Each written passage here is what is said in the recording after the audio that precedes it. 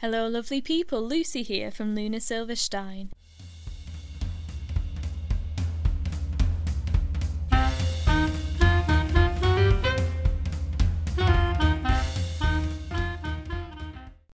This podcast is all about 3 budgeting lessons of lockdown that I learnt along the way and ways to mindfully save money as we're coming out of lockdown. I think this topic is really relevant to today's weird times. Obviously, a lot of places now are starting to come out of lockdown, but I noticed that in the peak of the lockdown, people were saying just how much money they'd saved on so many different things. And I thought it'd be good to do a blog which summed up the areas in which money was being saved and how it would be possible to continue these once we leave lockdown. One friend told me he actually paid off his entire overdraft and paid for DIY to be done on his house during the course of lockdown because he was spending so much less. And my sister also reported adding a large chunk to her savings ready for moving house. It was important to work out which areas these savings were coming from because then we can analyse that and go ahead in the future and keep saving money in these areas. The reason why people seem to be saving so much money was because we weren't able to spend money in ways we used to. There's 3 areas I'm going to look at are things like going for coffee and going for meals, work-related costs, and clothes-related costs. But first of all, I just want to acknowledge that not everyone has been able to save, and I really understand that. If you've been on furlough or even lost your job and you've got no income, then my heart goes out to you. I really do wish you well, and I hope that things improve for you soon, because I know it's a very difficult time for people who've lost their jobs. Also, none of this is your fault and nothing in life is permanent, so I really wish that the tides will change for you soon and that you can get back on track. Perhaps if you're in that situation and you don't feel ready to listen to this blog or podcast, then I understand. Just turn it off. Focus on self-love. Focus on looking after yourself if you can.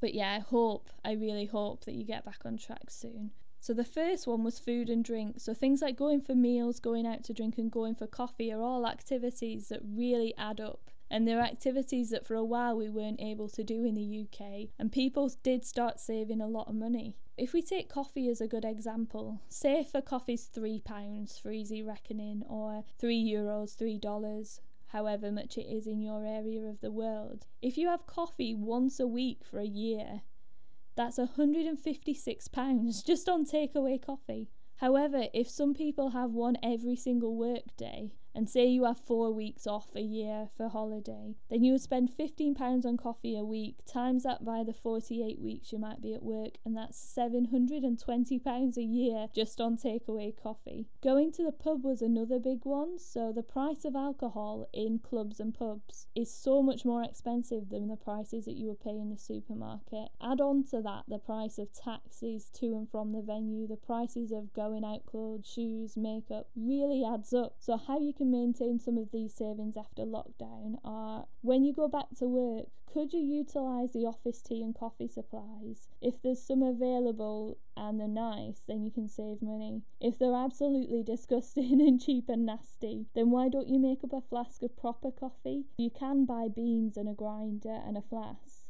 and within a couple of weeks it'll have paid for itself compared to going for coffee, and it'll last a lot longer. You can still have proper coffee and not sacrifice on quality without paying for the coffee shop prices. Also, if you like to drink and socialise with friends, once the lockdown restrictions have eased enough to allow you to do this, you could have a garden party or a house party where everyone brings a bottle. So again, supermarket alcohol is far cheaper than pub alcohol. You could also have food or a games night or a movie night just to make it fun, because I think a lot of times people go to the pub and it's the same thing every time, or a club, they do the same thing, whereas if you organise a night to spend it together, you can save money and do something a bit different.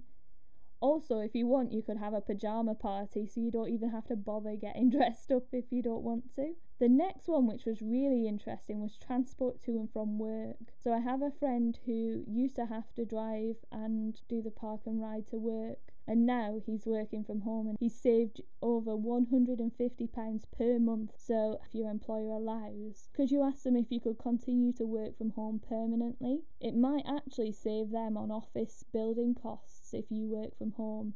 Additionally, things like distancing in the office, if there's not room to distance everybody, then it's actually convenient for you to work from home and it benefits your employer. Also, if you do have to go back to work, could you ask fellow colleagues about car sharing and splitting the fuel costs? A lot of employers actually do a car sharing scheme where they can put people in touch with other employees in the same sort of area and they can team up to car share. Also, could you get the bus instead of using your car? Is there a good bus service or a train service that works out cheaper? This way you'll save on fuel and parking costs. And then finally, your employer might have a money saving scheme for cycling to work or like bus and park and ride discounts. So that's definitely worth looking into. And then finally, new clothes. So I don't know about any of you out there, but during the lockdown I didn't buy any new clothes and I didn't suffer at all because of it. I didn't miss new clothes, I didn't have to go around naked or in holy clothes. So yeah, it made me think I don't actually need new clothes. And also, disposable fashion is terrible for the environment. A lot of these clothes are made from non-eco, non-biodegradable materials. So things like polyester, they either don't rot and remain in landfill, or they break down into microplastics, which get into the earth and water systems, and it's just terrible for the environment. So if you can avoid unnecessary clothes shopping, you're contributing to saving the planet as well as your bank balance. So how to maintain some of these savings after lockdown. So first of all, remind yourself that you managed perfectly fine during lockdown without buying new clothes and that you don't really need them.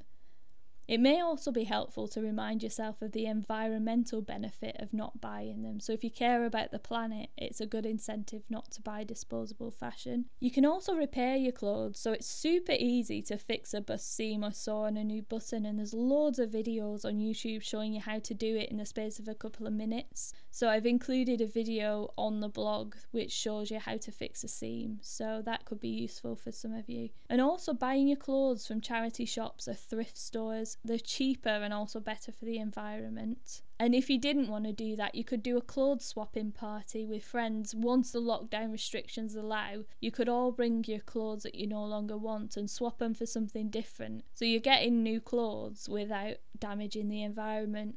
And finally, remember that it's not a crime to treat yourself, so I'm not advocating never buying new clothes again. Every now and then, if you want or need something, it's fine to treat yourself, so long as you're going to wear it and it's going to be useful. And also, I know that Fiona found a video that talks about upcycling, so if you want to upcycle your new clothes, that's perfectly doable and it's fun and it's eco. And finally, if you're having problems with financial issues and budgeting, I've put the website of Citizens Advice on there, and it contains numbers of help centres if you need help. And I'm sure that every country has its own form of advice line.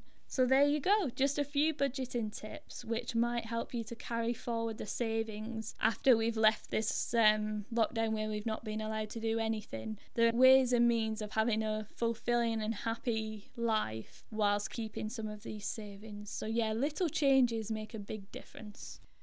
Thank you for listening, and don't forget to subscribe and follow us on Instagram and Facebook, and visit our website lunasilverstein.com.